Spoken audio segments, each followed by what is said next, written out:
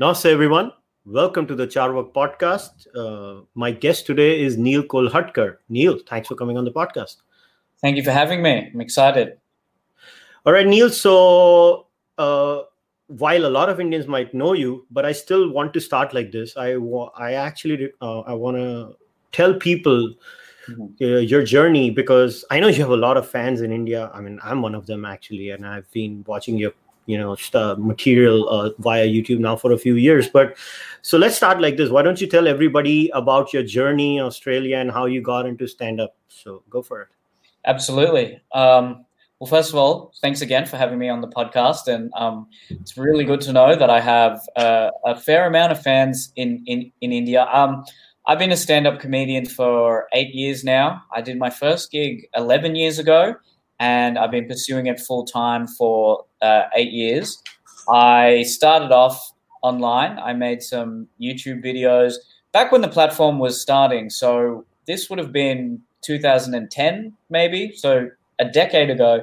And they gained a bit of traction in my school and in my local area in Sydney. I'm from Sydney, Australia.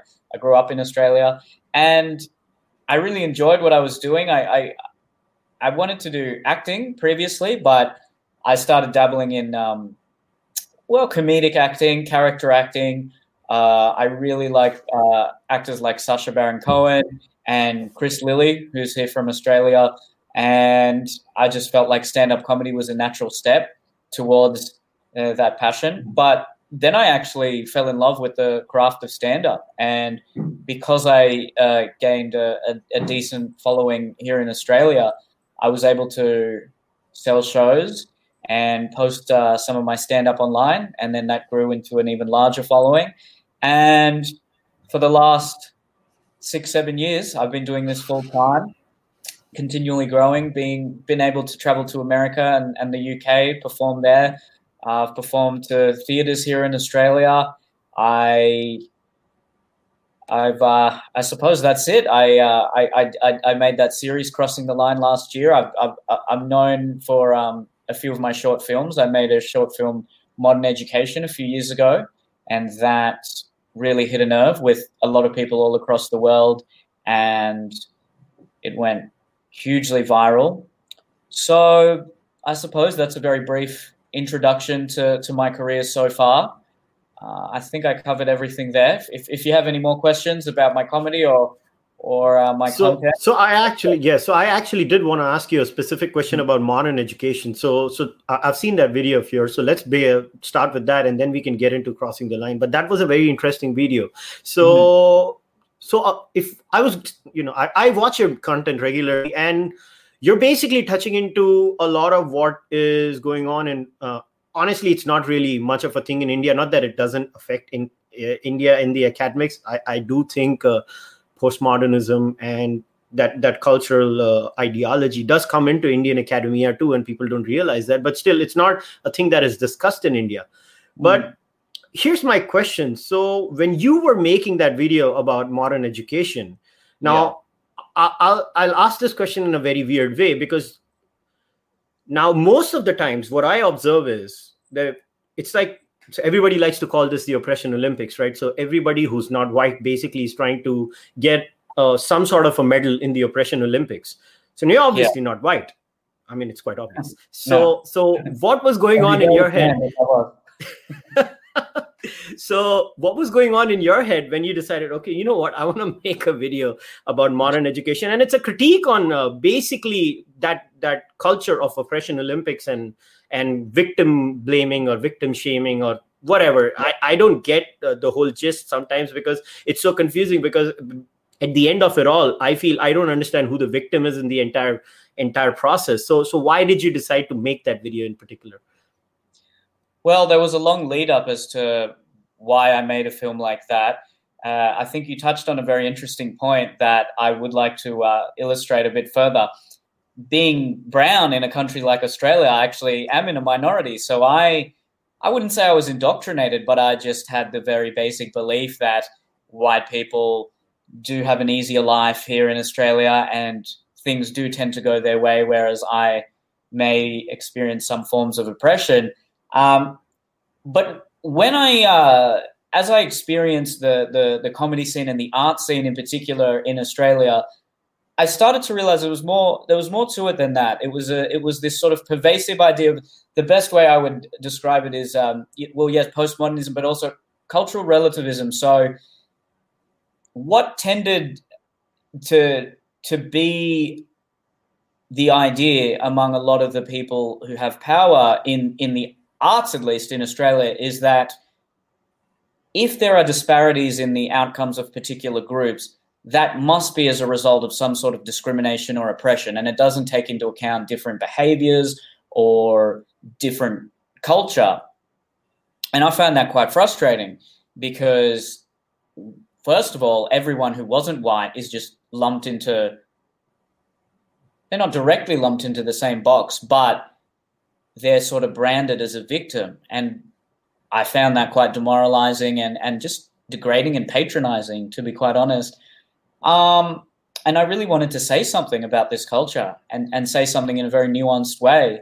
So that was a lot of my inspiration for creating Modern Education. It was controversial at the time. I mean, now there's plenty of anti-SJW or pushback against that pervasive ideology, which seems to have it's not just infiltrated media and academia. It's everywhere now. It's even in the corporate world. So I would say that was the main inspiration. And I was very happy with what I did with Modern Education. I think I articulated what I wanted to say very well.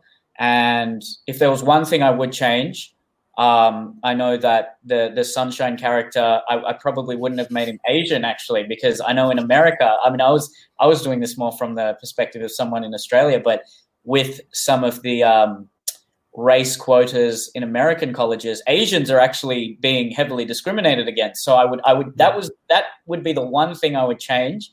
But other than that, I'm very proud of what I did with that film, and I still think to this day it's my best work. And that would be what I would have to say on Modern Education. So at a personal level, where was the tipping point where so obviously we are all growing up, we look at things around us, we see what's happening around us. So where was that one particular occasion as a tipping point where you said, enough is enough, I need to start satirizing these things because this is sounding way too weird to me right now? I wouldn't say there was one particular tipping point, but I would say it would be a culmination of small points that I would experience, especially in the arts world in Australia, because the gatekeepers of media and art were giving opportunities to people based on their identity, as opposed to what many and what I think the majority of people would say is the quality of their art. And that was what really frustrated me. So I can't put my finger on one particular instance, but over the course of a few years, there were numerous instances of that happening, of people clearly getting ahead just because of their identity and the perceived victimhood in their identity. Now, ironically enough, that in some cases actually was an advantage for me, being clearly not white, as we discussed before. And I welcome that, because I did have the idea that, I deserve this because I'm not white, because white people would have otherwise had an advantage. And, there's a nuanced conversation to be had about that as well, but I don't think that's a helpful idea to have on a personal level or on a societal level. And I know, as I've slowly detached from that mentality, and I see race less than I ever have. I mean, a lot of my earlier comedy, even then, that was heavily based around race, and I'll still do race jokes, and I think it's important to be able to laugh at cultural differences. But there you go. That's the big difference there. I can see the distinction between race and culture. And culture, this cultural relativism, this idea that all cultures are equal, they're just different. Well, all culture should be treated equally, but we have to be able to analyze the different outcomes of various cultural groups. and not just assume some sort of oppression is taking place if there are disparities, even if there are vast disparities. Again, it doesn't mean that oppression couldn't be a possibility or one of the many factors that could be contributing to that disparity, but the assumption that that is the only factor at play here, well, I think that, as I'm sure many people would agree, that that's just simply wrong. Now, I did this from a very Australian-centric point of view, but it resonated all across the world. And I don't know the particular societal, the issues that are at play in every different country. So I don't know if I'm hitting the exact same nerve for people in every different country, but I think it is a testament to how pervasive this ideology is, and it's everywhere. So again, circling back to your question, look, there wasn't one particular instance. I can't really put my finger on one unique event that was the major catalyst for me writing Modern Education, but it was a cumulative build-up of many instances. Yeah, I kind of understand where you're coming from, because in my own personal understanding, what I see happening in the West is, the old culture in the West used to be and I have problems with that culture too. It's not that there were no problems in that culture. It was more a culture of honor, right? It was an honor-based culture, which still exists in some parts of America. I still believe the southern states of America still have some lingering remnants of the culture of honor. But now I think the entire Western zeitgeist has moved into a culture of victimhood. So, I guess both things have their good points and bad points, where maybe the culture of victimhood might show us the various problems different communities face, and maybe make us more sensitive to those issues. And but then again, if it's done in the extreme, I don't know. To me, at times, because I do watch and follow global politics, not so much Australian politics, but I guess.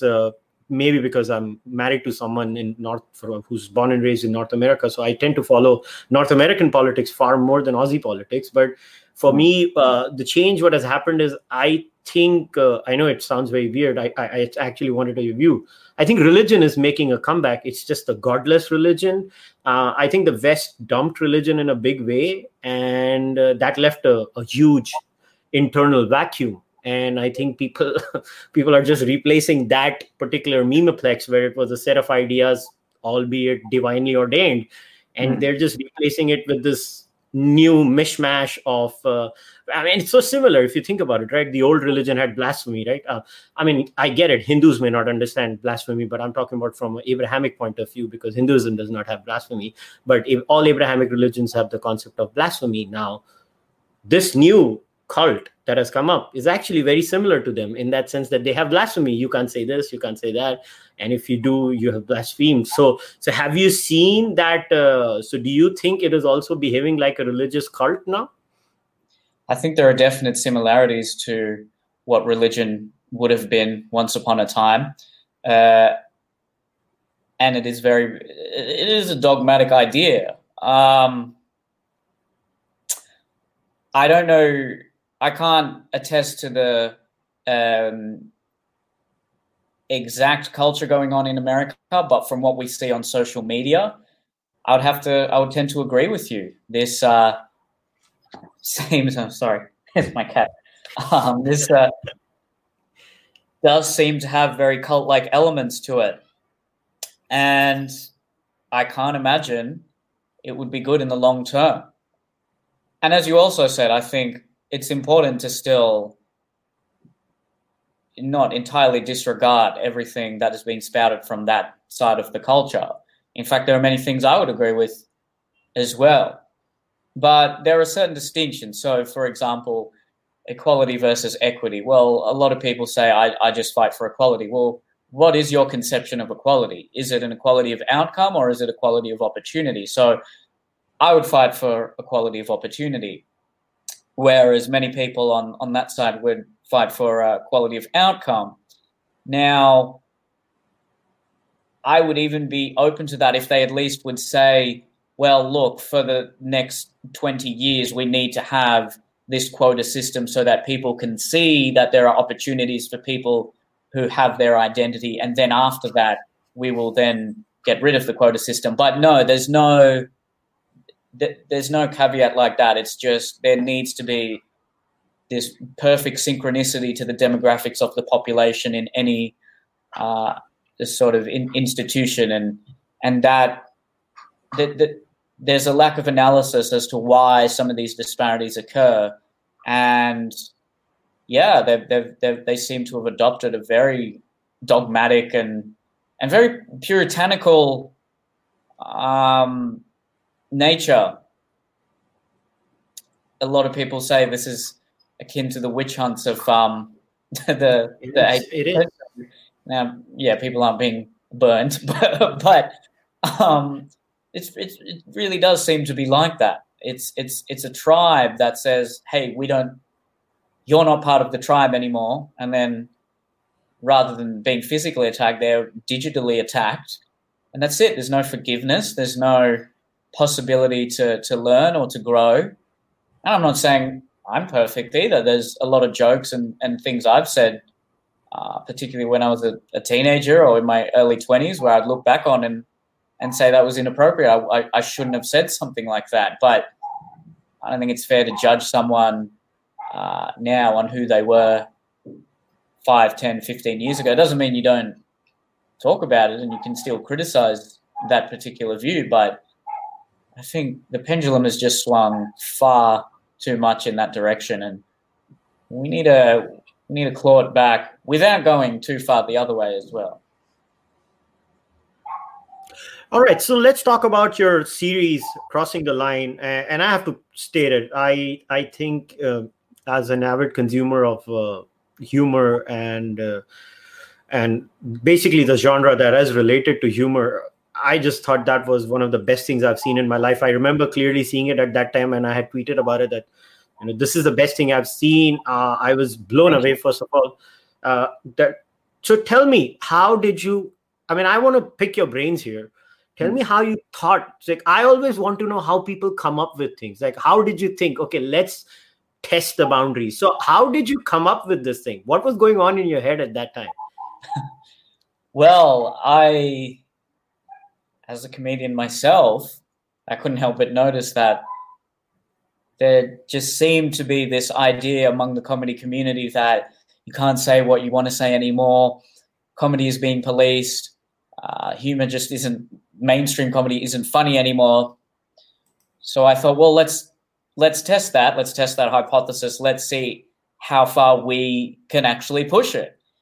And the other main thing I wanted to explore there was that I don't think there will be any sort of universal line as to which jokes are inappropriate, because each person is going to have a very different individual line, because I think what we're offended by is just emblematic of what we value, and everyone is going to have different values. So that was the other main thing I wanted to show with the web series, is that there's a diversity of views among what is appropriate when it comes to comedy. And I think that definitely did come across, because there were some people who, but after one joke, were not appreciative of what was being said. And then there were some people who didn't have an issue with any of the jokes. And then I also wanted to explore it in a much more nuanced way, because I think what tends to happen now when a comedian comes out with a special that could be seen as provocative or controversial, people either say, that was offensive, or no, you're just being sensitive, that wasn't offensive. Well, what about, was it actually funny? Because there were a lot of people in that show that didn't laugh at a joke. It doesn't mean they were offended by it. It just means the joke wasn't that good. Now, that's where comedians have their own bias. I clearly have a bias towards my jokes and my humor. So when people have criticized that, I've immediately become defensive and said, oh, you're just being sensitive. But we also have to look inwards and say, well, were my jokes actually not that good? And I think that came through in Crossing the Line as well. And that was a really important point I wanted to make, that there is a difference between being offended by a joke and not appreciating a joke, or not particularly thinking it's a good joke. And again, there wasn't one instance or one event that made me come up with that concept, but it was just a gradual process over the years as the supposed political correctness around comedy was increasing.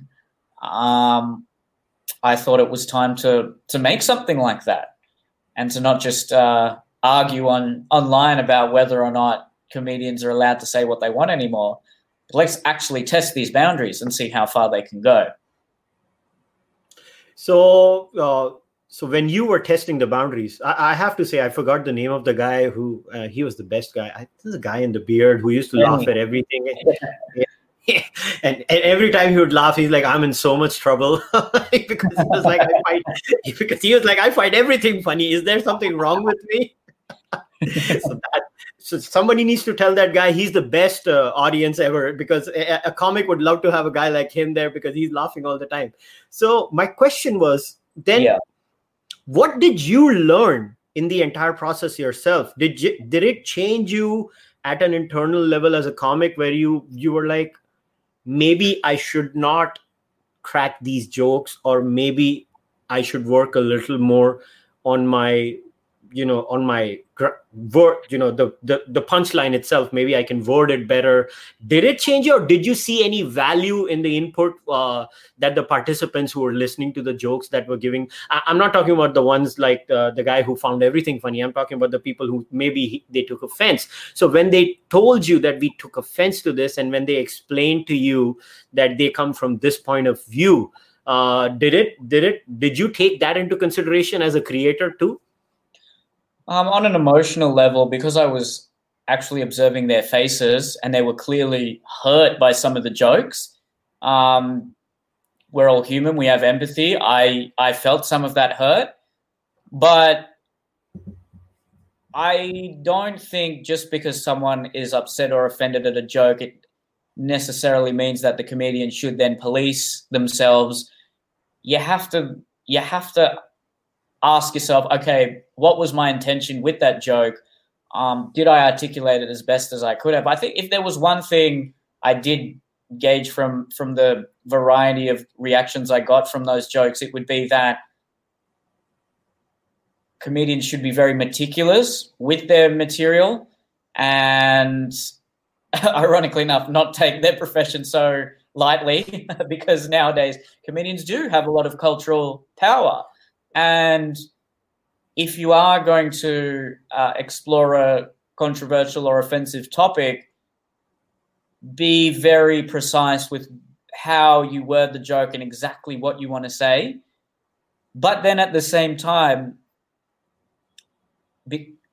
because there was such a variety of views as to which jokes were appropriate and which jokes weren't, and there were differing opinions as to why certain jokes were appropriate or why certain jokes were not appropriate, you can't really take one lesson from seeing all those reactions, because, well, there were about 8 people each episode with a variety of reasons as to why they thought a joke was appropriate or wasn't appropriate. So again, I just circle back to the idea that, well, everyone is an individual, and if a vast majority of your audience are saying are critical of your work, then maybe that's something to look into. But if it's a minority, or if it's if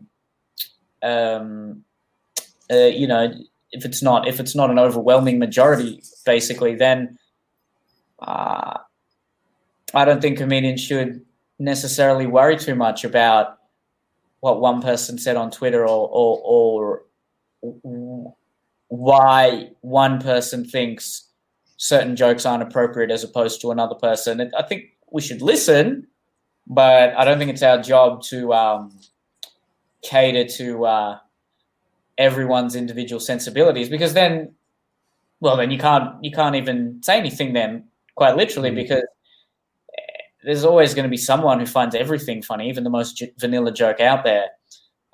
So it's important to take that sort of thing with a grain of salt and listen. But no, look, it's sort of altered my ethos around comedy slightly, and I can see now when there's an actual face behind the person being upset at a joke, that definitely has more emotional weight than just seeing a tweet or a comment.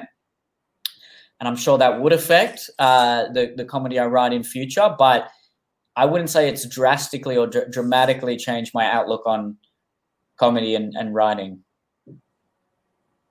So here's the thing. So just to follow up on this, so from what I've understood is comics basically, they build a joke, right? So from what I've seen, how stand-up comics operate is you try the joke in different, small time clubs, and then you keep on building on the act. And then you have the final finished product where the process involves a lot of getting rid of ABC, maybe changing the bit a little bit of here and there. Yeah. So if a comic was to start getting conscious of everything, oh my God, if he's offended, if she's offended, or Z's offended, and by the time, and the whole process is about building the joke, let's say over a period of 6 to 8 months, when it finally makes a cut, sometimes a year and a half, when it becomes the final act. So don't you think it would become a huge problem if we become so conscious about what we're saying? And on top of that, we're supposed to build, it's like building a muscle, right? You need to work out over a period of time to build a joke. So how does one draw that line then? Yeah, it differs from comedian to comedian. I would say a sort of moderate, listen to people, but then you don't have to take everyone's opinion into account. Again, I come back to if you've tried a joke 3 or 4 times and absolutely no one has laughed, well, then I understand there's this sort of purist comedy view that says, no, it's the comedian's view it's the comedian's purpose to educate the audience. So regardless of whether they're laughing, the best comedians will just power through. I personally don't really agree with that. I think if you've tried a joke multiple times and it's just not working, I would throw it in the bin. Having said that, if, for example, you try it 3 times, it works most of the time, and then you try it 1 time and it doesn't work, it might be a sign that it needs some tweaking and some minor alteration. But I wouldn't then throw the joke away. And then if you sort of adapt that to a video or a phrase that you're saying on social media instead of an audience, then you're saying, okay, if 1 out of 4 people are upset or offended by what you've said, maybe you need to at least, as best as you can, critically analyze what you've written or what you've said and potentially tweak it. But I wouldn't immediately discount something if a minority of people or a minority of crowds aren't happy with it. So I think, moderation is the key when it comes to that. So you want to take into account the opinion or the response of the audience, but you also want to, if you believe in a joke, stick to it and do power through in some instances. And it can be the case that a joke can be 10, 15 minutes long, or at least the funny part comes later on, or you set the audience up tonally with a really provocative and lowbrow joke to begin with, but then that eases them into some of the harsher intellectual comedy that comes later in your set. So context is really important when it comes to a 1-hour comedy show as well. So I would say, look, take a sort of moderate approach to the refining of a joke. That's my ethos. All right. So now I wanted to get your views on humor in general. And so you obviously, as you said, you're of Indian origin. You grew up in Australia. You're born and raised there. So have you ever performed in front of audiences who are like Indian, who are only Indian? Have you done? Because I don't know if you've done any gigs in India or not. So I was just wondering. So what's your take on humor? crossing culture. So what's your experience, if any, if you've performed in front of, as they say, the desis? Have you tried that out? How do they react to your humor? Well, as I'm sure you're aware, there's a very large Indian diaspora in Australia, especially Melbourne and Sydney. And I have performed to predominantly Indian crowds. They're great. They're fantastic. They adore the Indian jokes in particular, because there is that frame of cultural difference in Australia when you're Indian. Here, you're much more aware of those cultural differences because it's so pronounced, seeing everyone else who's different. I haven't actually performed in India. I've been to the Comedy Store in Bombay. I'd love to. I really would want to perform there one day. I'm sure when international flights are back and running, I'd love to perform there. But my experience performing to Desi crowds in Australia has been hugely positive. They're fantastic crowds. They're very enthusiastic. There's a lot more clapping. Australian crowds very rarely will applaud. They'll applaud at the end of a show, but they very, very rarely applaud in such a raucous manner as well, midway through the show or just after a joke. Whereas Indian crowds are they're uproarious with the way they'll applaud, and they're very generous. And I've enjoyed performing to Indian crowds a lot, because what tends to happen, and I think this was quite evident with Crossing the Line, is that sometimes it's it's white people who are very protective of minorities, and I think that comes from a place of empathy. They want to ensure that minorities aren't being mocked and put down, and so then they're tentative to laugh at any racial joke, any joke about race, any joke about culture. They're not sure whether they're allowed to laugh at it or whether they should be laughing at it. Whereas clearly Indians would at least be much more inclined to make that distinction from what is just degrading mockery to clever humor. And I'd like to think mine is clever humor. So they're much more, they're not on guard and they're not protective. So they'll laugh, and it's almost liberating to see that. It's quite ironic. I find performing to some of the more well-to-do whiter audiences in Australia, the cultural references just don't. Maybe they are relevant to them, but I think they have this sense of, I'm not sure am I allowed to laugh at this? Is this racist if I laugh at this joke? Whereas the Indians clearly don't have that. I also think there's a big difference between Indians who have grown up in, well, not just Australia, but Western countries versus Indians who have grown up in India, because Indians who have grown up in Western countries, they've been bullied for that. Not always, but in many cases, they are the minority, and they've been teased for that. And that shouldn't be happening. That's not a good thing. But I think that breeds a sense of insecurity about their race, and also that same sort of protective mechanism. Especially if a white comedian starts making Indian jokes, they'll get defensive and they'll pull back immediately and say, no, hang on, they shouldn't be allowed to be saying that. Whereas I found with Indians who've grown up in India, they're not necessarily threatened by a white person making a joke about Indians, because there's nothing, they haven't really experienced being put down for their culture or their race. And I found that distinction really, really interesting. I mean, I even see that with my parents. My mum grew up in Australia, whereas my dad grew up in Bombay. So I even see that dynamic interplaying between them. So I find that really, really interesting. But look, overall, performing to Indian crowds, and you know what, just multicultural crowds in Australia in general, I find very rewarding, and they're fantastic crowds. Yeah. So have you ever noticed that when you crack a joke on on Indian people or your own people, and there'll be Indians laughing in the crowd, and there'll be a bunch of white folks not laughing, and then they'll be like, okay, I guess I can laugh. He's laughing too. Has that ever happened? Have you ever noticed that? Yeah. Look, I have seen a lot of that sort of stuff that happens, and again, I think that comes from a place of empathy. But it also comes from, I'm not sure. sometimes I feel like it's almost an infantilization of minorities and people of color. Even that term, people of color, I don't particularly like that term.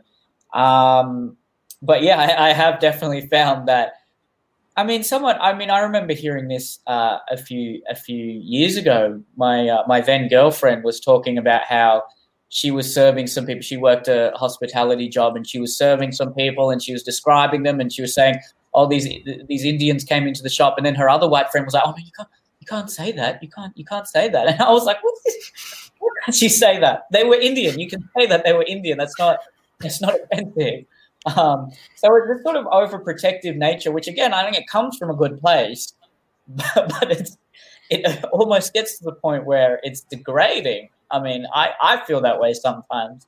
So yeah, I have definitely seen that where I think Jordan on Crossing the Line said it the best, where if a subject of if a joke is targeting a particular cultural or ethnic group, and someone from that group laughs, it gives everyone else permission to laugh. So I've definitely seen evidence of that when I've performed. Yeah, so it's very interesting because I've seen Russell Peters now twice in Bombay. When he has come to Mumbai, he's performed and the crowds are packed. And people don't get it. Like a lot of times Russell's act, especially when he's in India, it's 70% about Indian people. And Indians are laughing when Russell's basically making fun of us. He's literally making fun of us in our house. He's coming here and then there are a bunch of people telling Russell, "Oh, you can't do that." And Russell's like, "Look, I go to their place. I sit with them. They're my people. I make fun of them. And you're going to tell me which joke is okay and which joke is not when they're actually laughing at my stuff." So how do you react when somebody who's actually not Indian tells you, "Oh, you can't crack that joke. It's offensive to Indians"? I ignore them. Basically, look, I'll listen to what they have to say, but it's a strange mentality when you think about that. I mean, someone lecturing someone who's from that particular culture, what they can say about that culture, that's just bizarre. I mean, I also, because in Western Sydney, or just Sydney in general, where I've grown up, it's a melting pot. There's a lot of different ethnicities and races, and I grew up around many of them. So I'll make jokes about, I won't just make jokes about Indians and Australians. They're probably the main groups I target, but then I'll make fun of there's a large Lebanese population in Australia, and I'll make fun of them. I'll make fun of the Greek and Italian migrant. They're now second, third, fourth generation. They came post World War II, and I'll make fun of them. And I'll make fun of, I don't think there's any group that's off limits.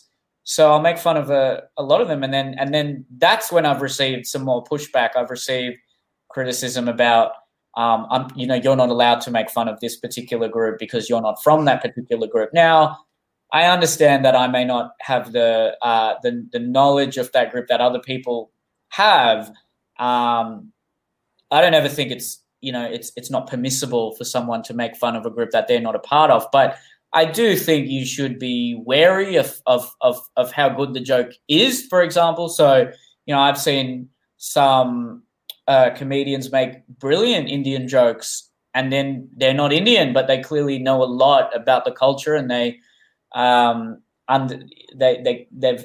experienced it a lot more than maybe the average person, and the jokes are really fantastic. Whereas I've also seen some jokes that just aren't that funny for me, at least, and they're not that clever. Having said that, I would never say, that's offensive. You can't say that. I'll just say, all right, it's not for me. That's clearly very sort of shallow observation of that particular group, and most people might just see that, and that's what they observe, so they find it funny, and it's providing them humor. So look, that's fine as long as it's then the burden is shared equally, and they're also making fun of other races and cultures. But I've never seen a comedian who particularly picks on one race as opposed to another.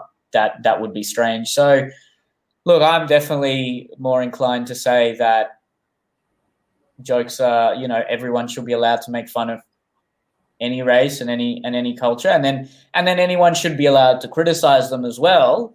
But that shouldn't necessarily deter comedians from making fun of that group or that ethnicity. And you know what? a good indication of how accurate your jokes are of a group is whether or not that group comes to your shows and whether they like you and whether they follow you. Because if they do, chances are the jokes are great. The jokes are fantastic. And there might be a minority of people who still don't necessarily approve. I mean, even when it just, a lot of British comedians will tour Australia, and the ones that have gained the most traction here are the ones that have made fun of Australians because Aussies love being made fun of if it's done in the right way. If it's a sort of acute observation about the way we go about our business, about our mannerisms, because Aussies have some very peculiar mannerisms, to say the least. And when someone is aware of that and has noticed those things, that's very endearing. Even though they're making fun of us, it's great that they've noticed that, and we're more than happy to laugh at something like that. And I'm sure that the same rule applies to Indians or to any cultural group. Yeah, the only thing I want to look forward to is because I've seen your act, and a lot of it is adult humor. I just want to see that occasion where some senior Indian uncle auntie comes up to you and says, "Beta, you should not do this." I just want to see what happens there. That would be the best moment of my life. I don't know if it's ever happened with you. No, not yet. Oh, look, there were some seniors at some of the shows I've been to, but they laugh. They seem to like it as well. So I guess there is a generational divide and I don't think that just applies to Indians. I think even older white people, of any ethnicity, comedy isn't an art form that they're used to being exposed to, or that that style of comedy isn't really something they've been exposed to. I think as you move down the generations, comedians have much more intellectual respect, whereas I think the older generations comedians were just clowns essentially and jokers that when it came to the real issues, serious cultural, political, social issues, a comedian would never comment on that. So look, that will be funny. I'm sure it'll happen one day. And look, there are even what Russell Peters said it the best. When you grow up in Canada or Australia, and everyone's like, "You're Indian, you're Indian, you're Indian," so you think, "Okay, yeah, I'm Indian," and then you go to India and you're like, "Oh no, I am not. I'm Aussie. I'm very Aussie," and the exact same thing happened to me. So that's why a lot of my earlier jokes were a lot more based around me being Indian and my observation as the other and the sort of different person. But look, I'm Aussie. Like culturally, that's what I am. I'm very immensely proud of my Indian heritage, and definitely still have. My parents still brought me up with some Indian cultural ideas. But ultimately, if you ask me, I realize now I'm an Aussie, I'm Australian, and I'll even look back at some of the jokes I made earlier on in my career about Indians, and I would say, well, I wouldn't necessarily do that today. But that's another thing. You comedians evolve, and this kind of cancel culture. If someone's done something criminal in the past, that should be brought up. But if they've said something that if looked through the lens of today's sensibilities is deemed inappropriate, you got to give them a chance to grow and to at least entertain the fact that they may not be that same person. And quite often, a lot of those tweets and jokes are taken completely out of context, and the tone at which how they're saying it isn't looked at all.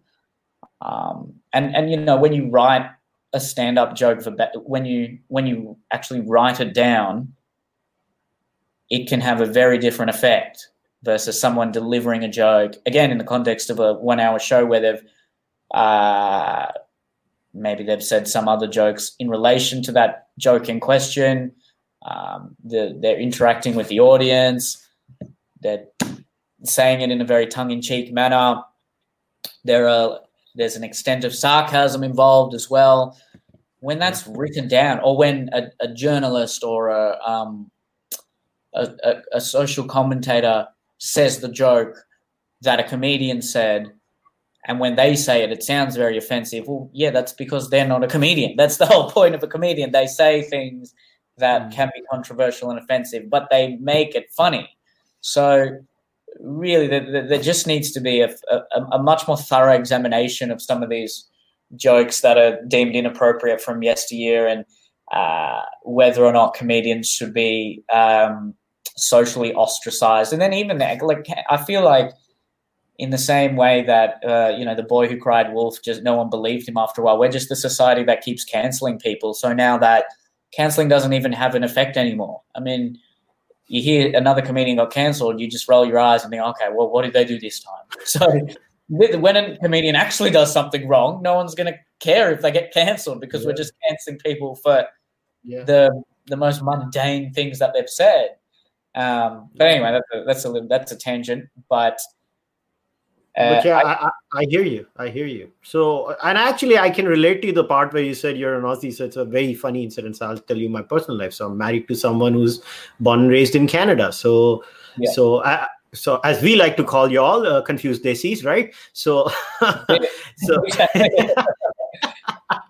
so yeah, my wife would be like, "I'm Indian," all the time. She'd be like, "I'm Indian." I'm like, "No, you're Canadian." She's like, no, I'm Indian. And now she's with me in Mumbai now for 12 years now. And yeah, she's Canadian. She tells me that now. Yep. Yeah. I relate to that. I definitely relate to that. Yeah.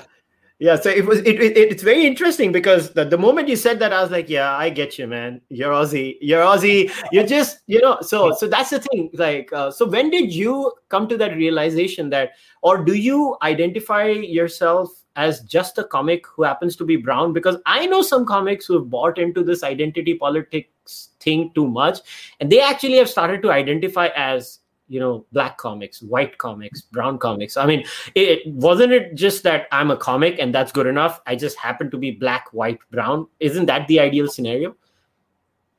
I think that should be the ideal scenario. I don't like to identify myself as the Indian comedian or even the Indian Australian comedian. And a lot of times in the media, they seem to use that introduction. I mean, I am an Indian comedian, I guess, but I don't think the Indian portion of that title really should define it. Comedy should be the main aspect of that career identity. So any comedian is going to talk about what relates to them and their life experiences. And if you do have that cultural point of difference, if you are a minority and you grow up with a different culture, you are then you're more aware of you become more aware of other cultures because you see the differences. Whereas if you grow up in the majority culture, you don't necessarily observe those differences because you don't have that frame of reference. And that doesn't go for just being Indian. That goes for almost anything. I'm sure if you were gay and most people were straight, or even if you're just freakishly tall and everyone else isn't, that's why whatever is a sort of unique aspect of either your personality or your physique tends to be the point of a lot of your comedy. And that makes perfect sense because it's something you're a lot more acutely aware of because it's so different about you. So I agree with you. I don't like to really see myself as the Indian comedian. There aren't many comedians of Indian descent in us. Ironically enough, there's two Sri Lankan comedians who are quite famous now in Australia. Nice. And then there's a third one who's on the way up. So there's more of them. There's not enough Indians. But I'm trying to. There's actually. There are a few. There's these two twins that I found on TikTok. Oh, I heard TikTok just got banned in India. I heard that. Yeah. But they were doing really well on TikTok. But wait a minute, they're half Indian, half Sri Lankan. So okay, well, something about the Sri Lankan. We need a quota for more Indians in Yeah. So I had one grouse with you, which I had shared on the email too. That So you did the entire Crossing the Line series. So Yeah. you tried the Jews, you tried Yeah. the Muslims, you tried white people, you tried every. We didn't do white people. We did. Oh no. So I think it was gays and lesbians, right? We did. So we did Christian jokes, Muslim jokes, Jewish jokes, LGBT jokes, and then jokes about men, jokes about women. Yeah. And then mental health. Mental health. Yeah. But what did the Hindus do to you, man? Why did you spare us? Look, we only had a budget for a certain amount of episodes, and look, Hindu jokes, Indian jokes were definitely on the short list, but for what was the reason why we didn't?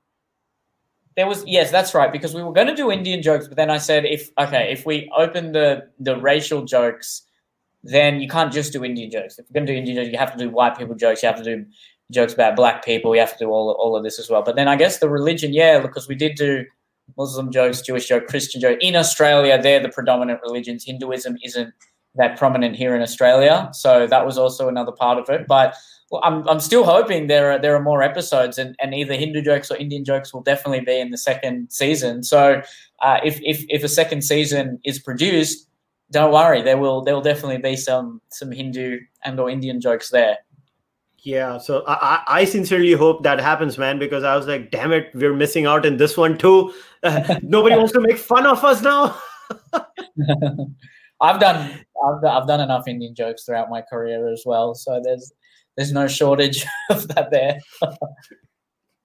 Yeah, but it would have been really interesting because I'll tell you why it's interesting, because now, because of the internet, the world has kind of become very interconnected. So when you do jokes which are very specifically on Hindus and Indians, because internet now has boomed so much in India, and it has not just the internet now is not just a urban phenomenon. It's going into tier 2, tier 3 cities. In many cases, it's slowly seeping into rural India too, the internet.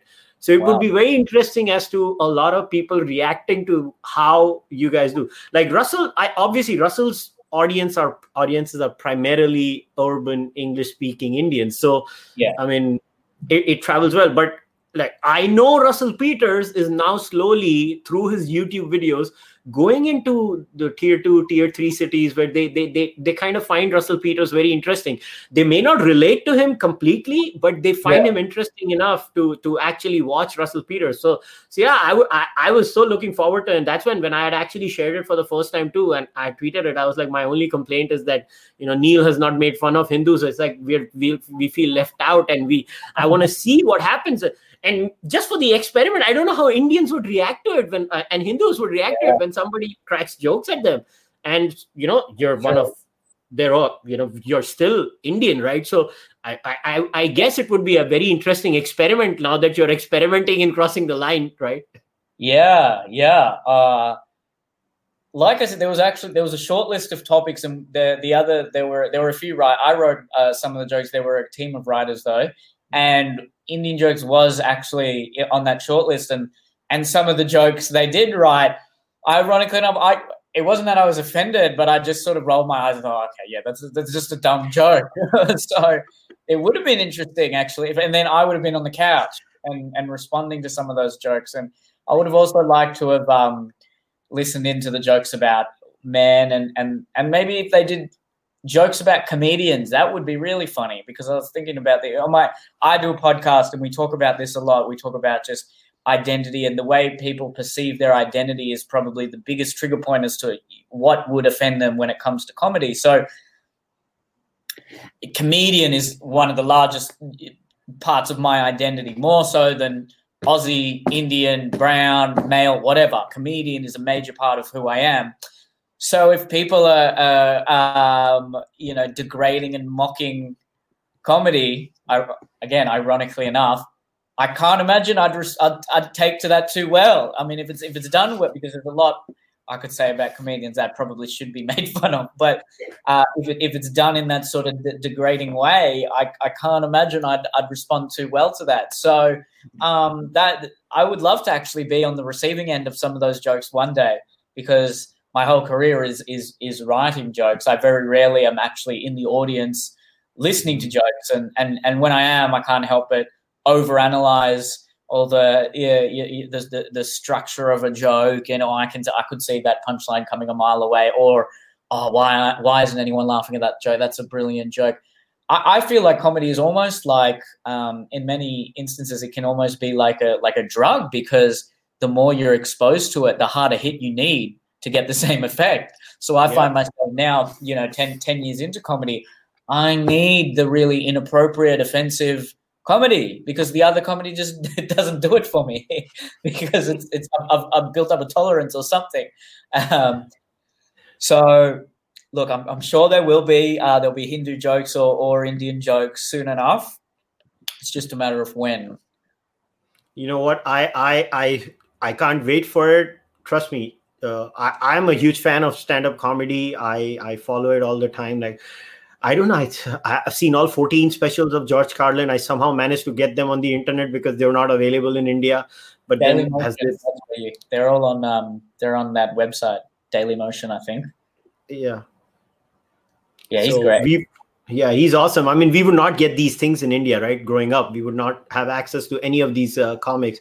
So I actually got exposed to stand-up comedy. I remember there was this club in Toronto for the first time in my life when I had gone to study in York University, Canada, and I saw Russell Peters perform in a comedy club, and then I saw Russell Peters, and I paid a bomb. At that time, I remember I hardly paid anything in that bar or that comedy club, and then I paid a bomb to watch Russell in Mumbai, and I was so happy actually to see growth of Russell Peters, and I genuinely wish all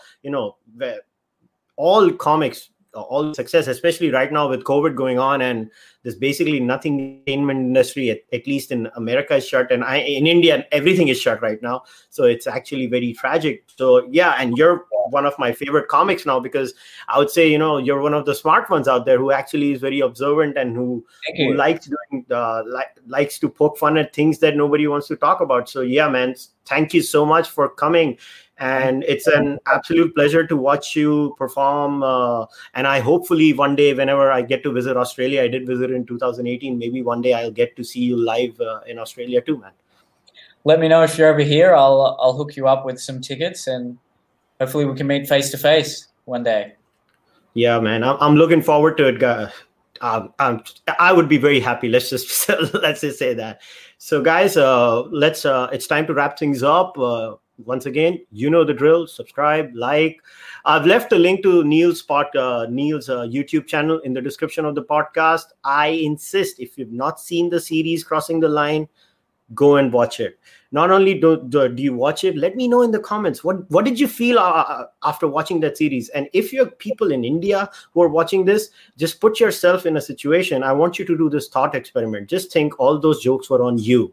And then tell me honestly, how did you guys feel about it? I want you guys to do that thought experiment for it. You know the drill, guys. If you like what I'm doing over here, support me on YouTube, Patreon. You know the jazz. Until then, namaste, goodbye. See you next time.